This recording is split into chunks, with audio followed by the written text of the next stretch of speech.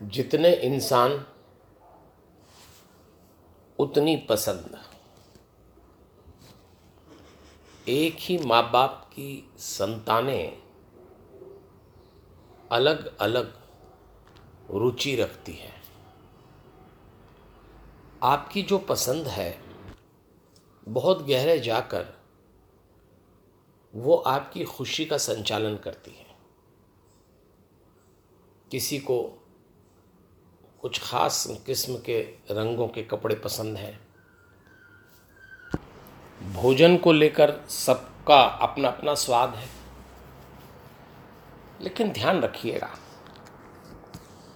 यदि आप अपनी पसंद को, स्वाद को खुशी से जोड़ना चाहते हैं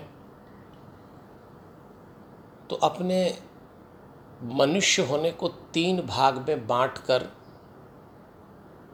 समझकर जीने का प्रयास करें।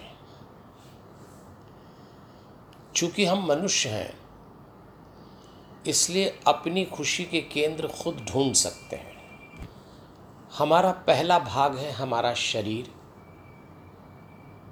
और 3 बातों से शरीर की खुशी मिल सकती है: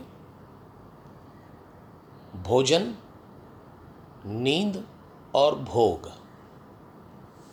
इन तीनों को समझ लिया, इनका संतुलन बना लिया तो शरीर खुश है।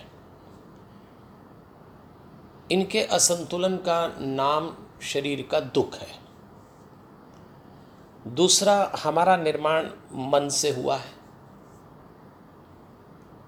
मन को 2 बातों से संचालित कर सकते हैं: विचार और सांस। विचार और सांस यदि आपने नहीं समझे तो मन आपको निश्चित रूप से कभी खुश नहीं रहने देगा। और तीसरी बात है आत्मा।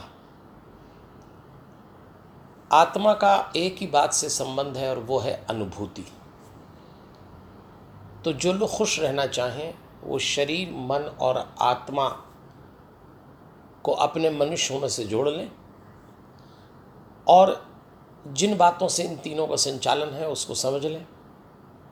फिर आपको एक बात तो समझ में आ ही जाएगी कि आपको आपके अलावा और कोई खुश नहीं रख सकता। जब खुद ही को तैयारी करना है तो फिर देर किस बात की।